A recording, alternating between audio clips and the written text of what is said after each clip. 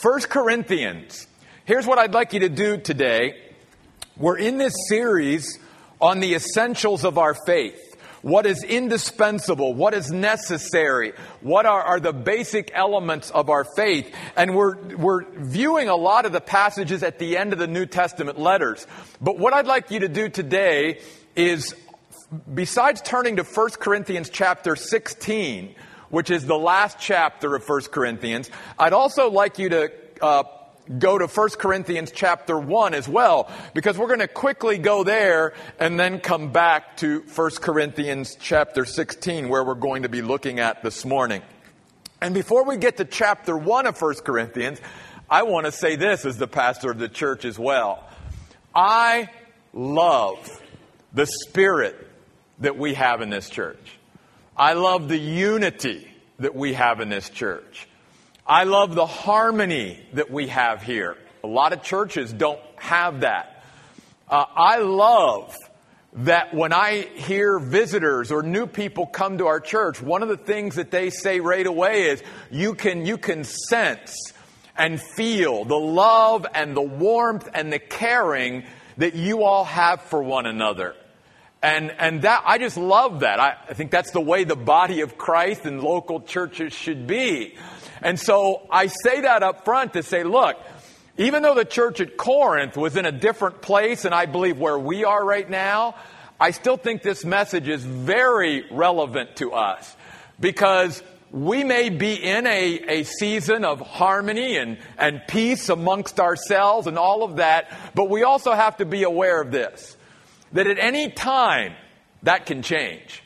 And we always, as believers in Jesus Christ and part of His body, have to be, careful to maintain that peace and that harmony that we have with each other. Which means we have to learn to be long fused with each other. We have to learn to keep short accounts with each other. We have to learn to forgive one another and to work through things together and to get over things and be able to move on. Because if we don't do that, then there can begin to be rifts and strifes and divisions and all of that. And this is what Paul is talking about. In fact, this is why I wanted to go to chapter 1 first, because the reason why Paul says what he does at the end of this chapter, dealing with an essential of our faith, is because of what he says up front in the chapter. And so I'd like you to look at 1 Corinthians chapter 1, look at verses 10 and 11, where Paul says here, I urge you, brothers and sisters, by the name of our Lord Jesus Christ, to agree together, to end your divisions, and to be united by the same mind and purpose. For members of Chloe's household have made it clear to me, my brothers and sisters, that there are quarrels among you. The main reason why Paul wrote the book of 1 Corinthians was to address these issues. The church at Corinth was a gifted church. It was a church filled with people who had all these skills and abilities and talents and everything else. And they were a very gifted church. But as we can see here, they weren't a very unified church. They weren't a church that was filled with harmony and peace and all of that. They had started to fight with each other a long time ago. And that fighting with each other had caused their own testimony and witness for Christ in their own community to be diminished. In fact, instead of them impacting the world around them, the world had gotten into the church, and they were more like people who don't know God than people who did know God. And Paul says, we've got to talk about some things. In fact, I was thinking about that even as far as, we use the term a lot, obviously, through military of the term friendly fire. And friendly fire is usually when tragically someone gets shot, maybe even injured, maybe even killed by one of their own. And the reason that happens is because we misidentified our target. That's what always happens in a case of friendly fire. We think that somehow they aren't on our side, they're on the other side. And so we fire at them. And sad to say, that same dynamic happens within the body of Christ and has for centuries. where instead of realizing that we have a common enemy and common enemies that we are to come together as God's people and attack together and fight together, we start misidentifying our target and we start firing on each other. And we start fighting amongst each other instead of fighting who the real enemy is. And Paul even said to the Ephesians, we don't wrestle against flesh and blood. If we somehow think our struggle is against other human beings, we're wrong, because there are spiritual forces out there that's causing that to happen. But that's not where God wants us to direct our attention and our focus. And so that's what was happening in Corinth. That's why I'm not going to take the time this morning, but you can read it for yourself. That's why in the first 9 verses of the first chapter, in every verse of the first 9 verses of 1 Corinthians, he mentions Jesus Christ. Nowhere else in any other New Testament letter do you have such a mention in every verse of the Lord Jesus Christ. And yet in the first 9 verses, before he starts talking about divisions and all of this in the church, he does it. And I think he does that very purposefully, because he wants to get the Corinthians' attention off of themselves and focused on Jesus Christ. That's the only remedy. That's the only cure for what's happening in the church at Corinth, is they've got to get their focus off of themselves and get it back on to Jesus Christ. Well, with that said, then I want you to turn with me to 1 Corinthians chapter 16, beginning in verse 13 this morning. It is the last portion of the letter to 1 Corinthians. And what Paul is about to say to the Corinthians in dealing with the essentials of our faith is all based on what we've just talked about from chapter 1. That's why in this passage of Scripture, you will see much language that is military. It comes from using military language of Paul's day, and Paul takes that language and uses it now to apply to brothers and sisters in Christ in Corinth. Reason being, because Paul wants them to be reminded that as Christians, we are fellow soldiers with each other. We are fellow combatants with each other. And we have a common enemy. And instead of fighting each other, we need to learn to fight who the real enemy is. That's why many times the New Testament talks to us as Christians as soldiers. But he also here not only uses the language of the military in talking to us as fellow combatants, he also uses the language of family. He talks to us as a family and reminds us that we as brothers and sisters in Christ are part of the same spiritual family. And then he uses a lot of language of friendship here. So fellow combatants, family, and friendship. This is the language that Paul is using here at the end, because again, he wants to remind them of the relationships that we have with each other and the responsibility that we have toward each other and how we need to be in this together, if you will, and not begin to fight amongst one another to where then our force is divided, where we misidentify the target and start shooting, in a sense, each other rather than joining forces and putting our force behind the common enemy. This is why then, beginning in verse 13, notice 5 sort of quick things that Paul says here to the Corinthians. The first one is stay alert. Again, a word mostly used for military. It means to stay awake, to stay vigilant, to stay watchful. That there are things we need to watch out for. It pictures that soldier at their post. And that other soldiers and their lives are in my hands. And therefore I'm responsible to stay awake, stay vigilant, stay watchful. But this word also means to take responsibility. And Paul's reminding us of that as well. What is our responsibility in the body of Christ? Paul says, stay alert to that. Then next he says, stand firm in the faith. These words speak of holding one's ground, of again, militarily, not giving any ground into the enemy. Hold your ground.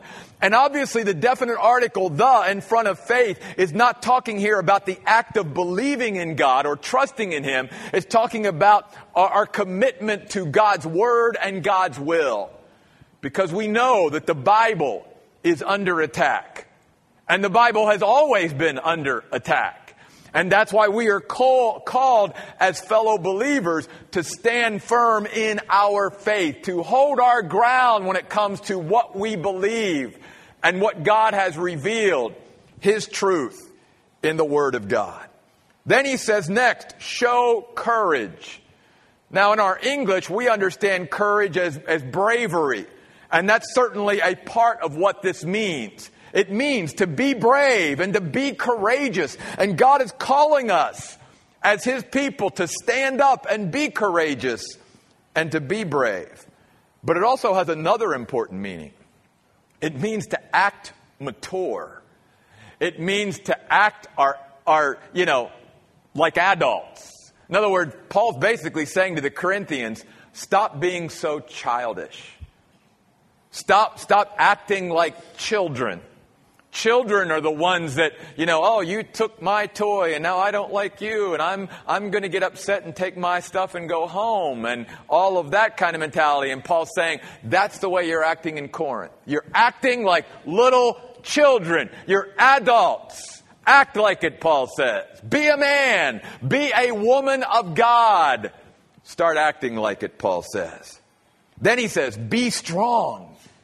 This word means to increase or grow in strength in order to prevail. I'll talk about that in a moment, but I want to go back to that increasing or growing in spiritual inner strength. That's our responsibility. Yes, God can make us strong. As Paul said to the Philippians, I can get to a place where I can do all things through Christ who strengthens me. But I've got to be willing to put myself in an environment, in a place where I am increasing and growing in spiritual strength every day. And that's on us. That's part of the reason why I started this daily blog in 2015, to try to get people to see the importance of the cumulative effect of growing strong and doing something consistent in our spiritual life every day. That over time, that extra strength and increase in strength and growing in strength will come through us just walking as disciples every day. Are you in a position right now? Are you placing yourself in a place where you can increase and grow stronger as a Christian? That should be a top priority to all of us as Christians.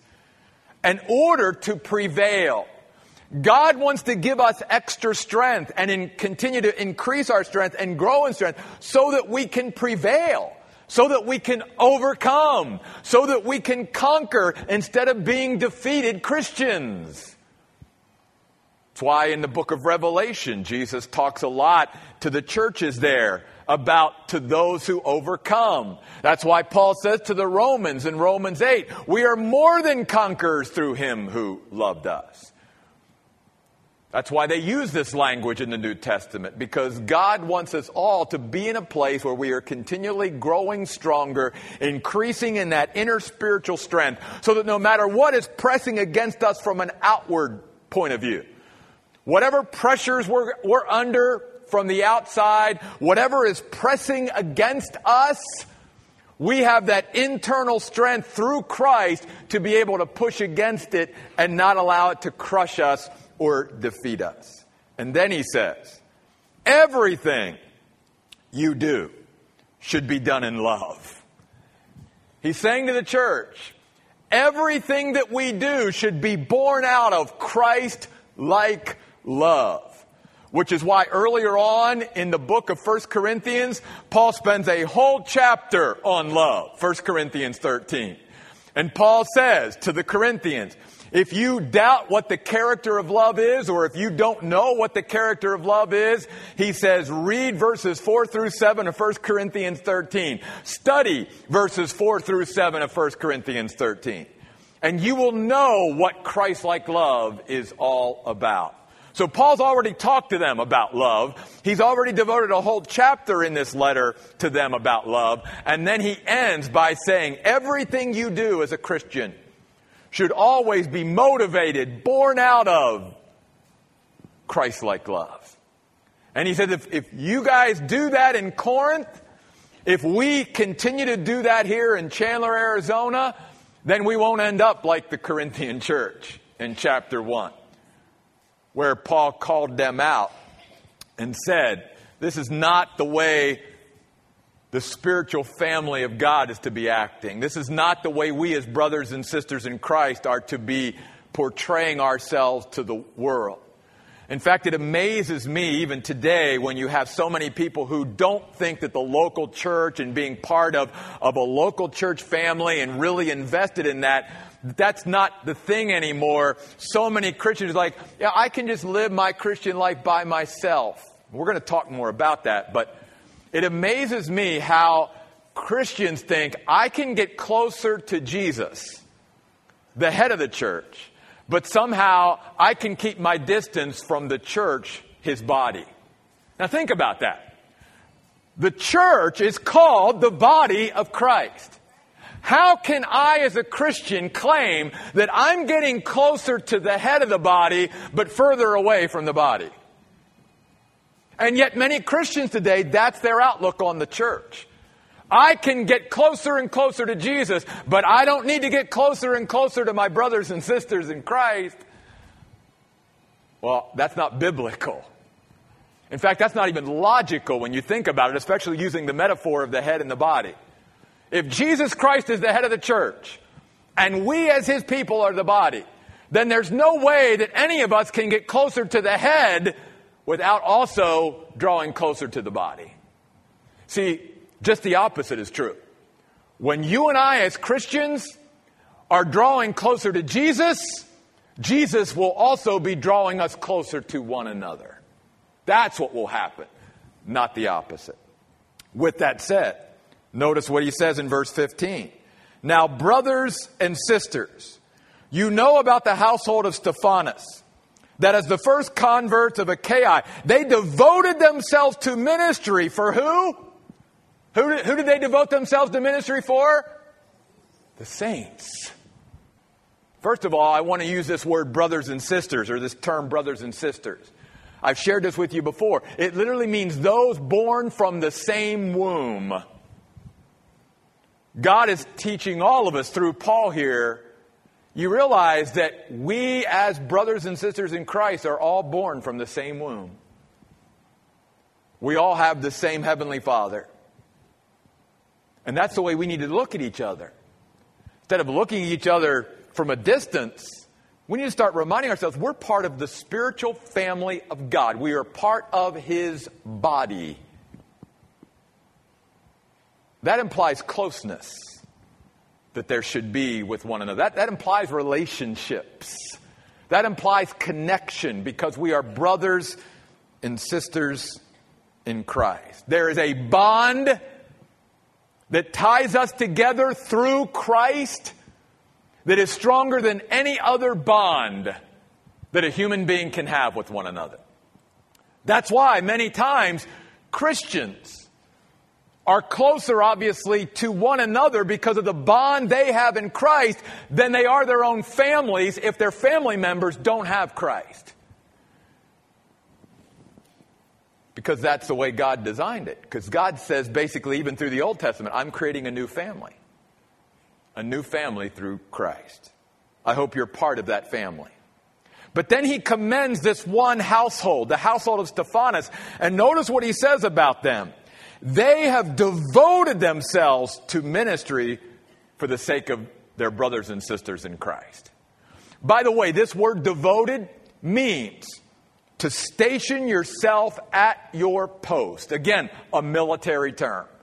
Paul says, every Christian, I want you to get this in Corinth. It is important for you to know what your post is and to station yourself faithfully at your post, not for ourselves, but for the benefit of our brothers and sisters in Christ. That's why I say to Christians all the time, you may not think it's important for you to come to church faithfully and be a part of the church and get involved in church. And maybe you can keep that viewpoint that it's not important for you, but it's very important for your brothers and sisters in Christ. Because we are robbed. We are deprived of what you could give us and what you offer us If you're not around and you're not serving and you're not ministering, then we're missing out on the gifts and abilities and talents and all of that God has given you in order to minister to the saints. God doesn't need our ministry. We understand that, right? I mean, yes, we are to serve as unto the Lord, but God doesn't need our ministry. Our ministry doesn't enhance God at all. He's perfect, always will be perfect, doesn't need anything else to make him anything. But when God calls us as his children into ministry and service, it's not for his sake, it's for our sakes. It's so that we can benefit and refresh and encourage and strengthen each other. That's why he calls us into this body, to be a part of it together, so that you can benefit from what God's given me and I can benefit from what God's given you. And Paul's saying, I love the household of Stephanas because they took their post seriously and they were at their post day in, day out, week in, week out. And the people of God could count on them. They were reliable. They were dependable. They were there. And let me say this as the pastor of this church, whether you believe this or not, just by you being here week in and week out, you encourage me. Because I know where most of you sit. Because you have your little, that's where you're at. And I look around, and it's just, they're here today. Cool. It's not, they're not here. You know, I know. But you got to understand, you're at your post. That's the way I look at it. Same way you should look at it. It's like, if you come in on a Sunday and I need to take every once in a while a Sunday off during the year, but if you come in multiple times during the year and I'm not around, I mean, you should rightfully go, Jeff's not at his post. He's the pastor of this church. God's called him here. He should be here. That's the way all of us should feel. Stephanas wasn't the pastor of the church. His household wasn't in leadership necessarily, but they were there to be counted on. They were at their post, devoted to ministry for the saints. So then notice what he goes on to say, I urge you also to submit to people like this. Again, a military term that means to arrange yourself under. And again, folks, these weren't the leaders of the church. And yet Paul's saying, arrange yourself under people like that. The word also, though, means to be teachable and to listen to people like that. In other words, let people like that teach us something. Listen to them. Find out, what makes them tick and what kind of, perspective and outlook and mindset they have, because we could all learn from people like that, Paul said. That's what he's saying to the church at Corinth. He's holding up the household of Stephanas as this sort of example to emulate and saying, more of you should be like them because they are devoted to their ministry for the sake of others. And we need to be that as well. And we need to let people like that teach us, and we need to listen to them. And then he goes on to say, and to everyone who cooperates in the work and labors hard.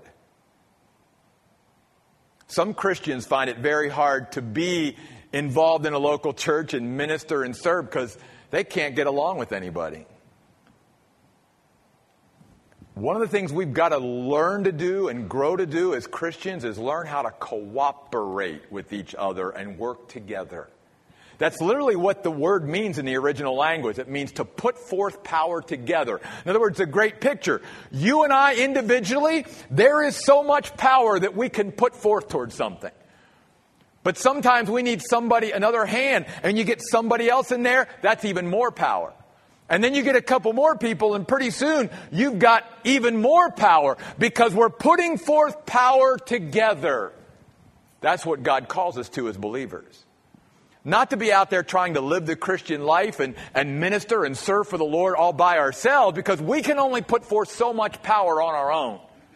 God calls us to come together and be part of his body so that when we come together, we are putting forth multiple layers of power against what should be our common enemy, or at least to go after, positively, a common goal. Again, something deficient with the Corinthian church. And this is an essential of our faith, learning to cooperate and be devoted to ministry for the sake of each other. And then he goes on to say at the end of verse 18, recognize people like this. This doesn't mean to publicly honor them, although there would be nothing wrong with publicly honoring people like that. In fact, in a sense, Paul did that with the household of Stephanas when he says, hey, these are the kind of people in your church that you should be emulating and using it as an example because of their devotion to their ministry for the sake of the saints. But the word means to become thoroughly acquainted with them. That's what the word recognize means. To become thoroughly acquainted with them. Again, find out what makes them tick. Why are they the way they are? How do they become the way they become? How have they become so devoted? Paul says, I want you to get to know these people because there's something in them and about them that should catch fire throughout the whole church in Corinth so that more of you in Corinth can be like them. That's what it means. Then he says in verse 19, the churches in the province of Asia send greetings to you. Aquila and Priscilla greet you warmly in the Lord. By the way, that word warmly means with intense emotion. I love that too because, again, that's words that speak of family and friendship. Here's Aquila and Priscilla. They're physically at a distance from them. But there's an intense emotional contact and connection between them and the people in Corinth. Why? Because there's a relationship there. Why? Because they really care about each other. And then he says, greet them warmly in the Lord with the church that meets in their house. All the brothers and sisters send greetings. Greet one another with a holy kiss. I've shared this with you before. This is a term that talks about the warmth and the affection in an appropriate way, which is why he adds holy with kiss. But it speaks about the warmth and the affection that you and I, as brothers and sisters in the same spiritual family, should have for one another. We truly should cherish each other, value each other, prize each other. It really does come down to how do we look at each other? And Paul says in the first chapter, I have to write this letter to you because you're looking at each other all wrong. You got your eyes on yourself. You got your eyes off of Jesus. You need to get your eyes back on Jesus and get your eyes off of yourself. You need to learn to forgive each other. You need to learn to be long-fused and long-suffering with each other. You need to learn to get along with each other and stop acting so childish and start acting your age and learning to work through things and get along with each other and cooperate with each other. And folks, we can do that because we have a supernatural enablement that the world doesn't have. We have the Holy Spirit of God who lives within us. And that's why we have a capacity to be able to get along with people who are much different than we are. God doesn't ask his people to come into his church and all be the same. There is no such thing in the Bible as God calling us to uniformity. God calls us to unity, but not uniformity. God always celebrates diversity within his body. But God understands something that we need to be reminded of. That with me, I can take a bunch of diverse people and I can throw them into one body and watch them get along. Watch them be unified. Watch them love and care about each other. Watch them be able to come together and work towards something.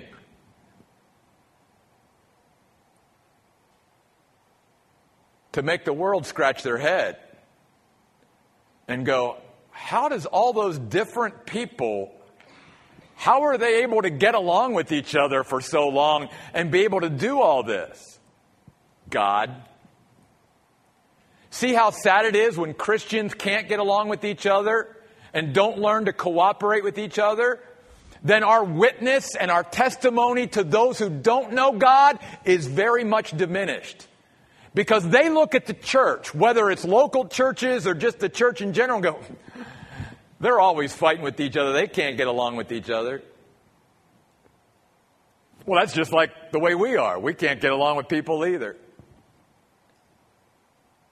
That's why I think Jesus even said to his disciples, the kind of love that I have for you is the kind of love that you should have for one another. And it's by that kind of love, that Christ-like love, that all men will know that you are my disciples. That's the love that needs to be in the church. So then he goes on and ends this letter this way. He says, I, Paul, send this greeting with my own hand. Let anyone who has no love for the Lord be accursed. Our Lord, come. Now, this Greek phrase can also be translated, our Lord has come. And I want to look at that both ways, because it has impact both ways. If Paul meant, at the end of that very strong phrase, our Lord has come, then one of the things he's saying to the Christians in Corinth and to us is this. If Christ has already come, and he's already come into our lives, if we claim that we have him in our lives, then what difference has his coming into my life really made? That would be one of the focuses of that. Has Jesus coming into my life, is it making a difference? Especially in the context, in my relationship with my brothers and sisters in Christ. Or am I treating them as if I don't even have God in my life? I don't have that supernatural capacity through the Holy Spirit or that love that God has given me through Christ to be able to love them beyond what I could do on my own.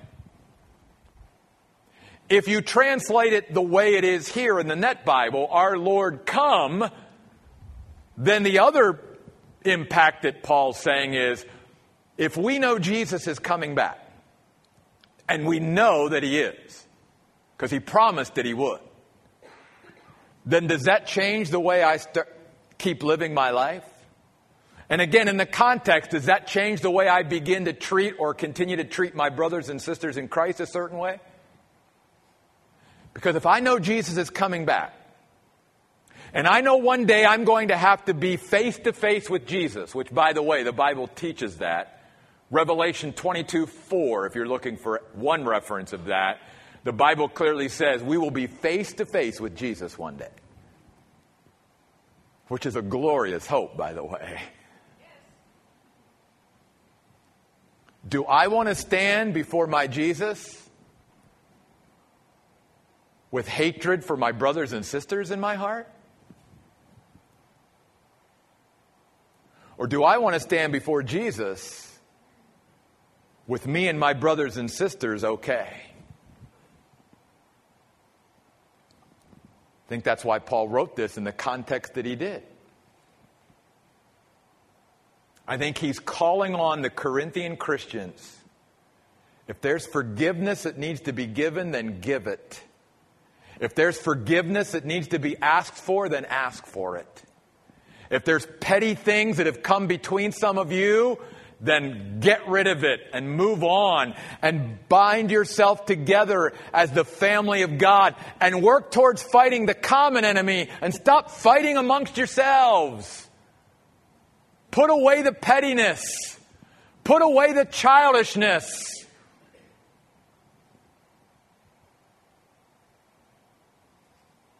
Because Jesus is coming. And then he says, the grace of our Lord Jesus Christ be with you.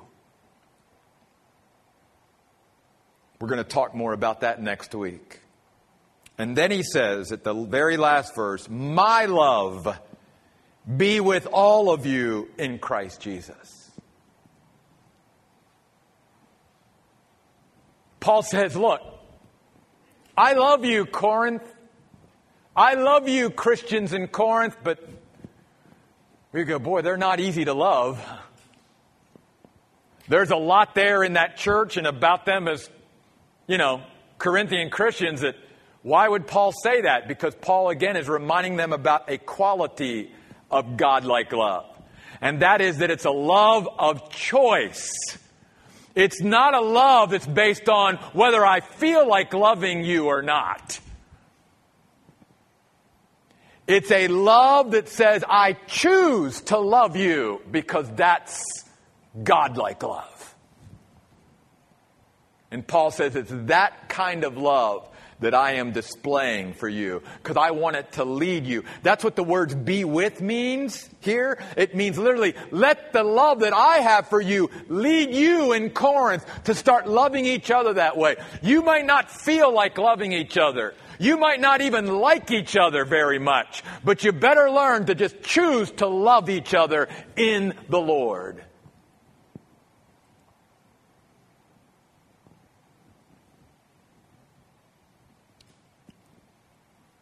We can only make that kind of a choice when we are surrendered to the Holy Spirit.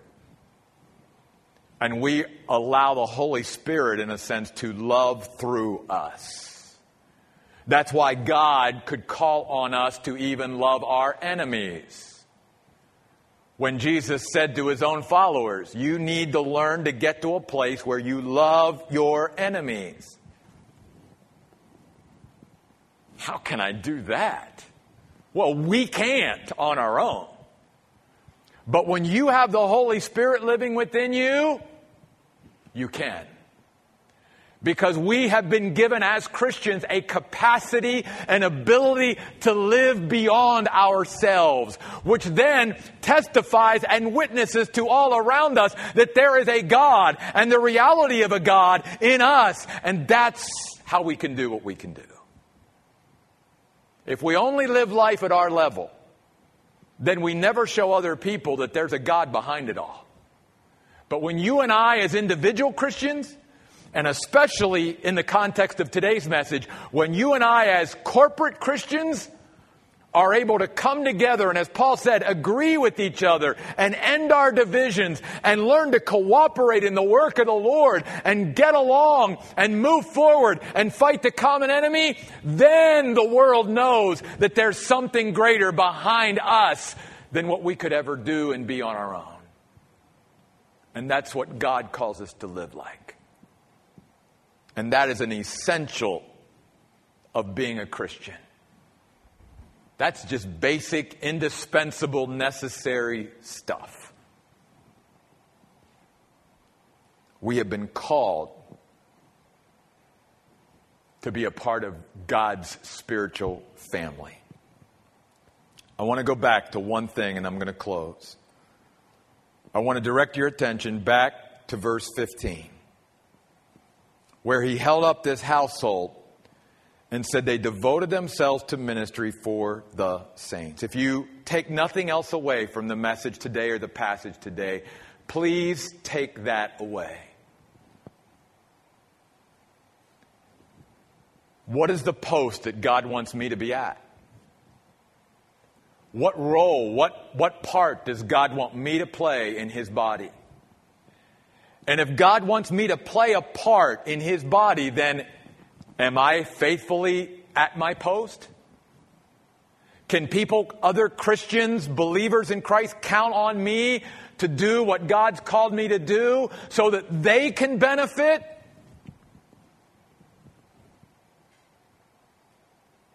Because we're going to close today with the song, Take My Life and Let It Be. And most of the time when we sing that song, it's about us, dedicating ourselves to the Lord. But today I want us to take that a step further. Yes, we dedicate ourselves to the Lord, but we do so for the saints. Because the ministry and the service and the role and the part that God calls all of us to play in His body, again, isn't for God's benefit. It's for our brothers and sisters in Christ's benefit. It's so they can be blessed, and they can be encouraged, and they can be strengthened by who God has called us to be.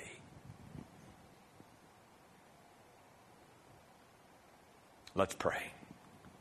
God, again, I just want to thank you as the pastor of this church for such an incredible group of people. Of people who have grown to truly love and care about each other and minister and serve one another. But God, we know that can always go away quickly. And it can always continue to grow as more and more people come and become a part of this spiritual family here we call the Oasis. And I pray, God, that each of us today have been challenged by this passage of Scripture. All of us need to be reminded that we are to be devoted to our ministries and to what you've called us to and who you've called us to be for the sake of our brothers and sisters in Christ. We need to be faithful to our post, just as the household of Stephanas. Take our lives, Lord. Use us, not only to bring glory ultimately to you, because you're behind it all, but use us, God, to refresh, replenish, strengthen, encourage, build up our brothers and sisters in Christ. We pray this in Jesus' name. Amen.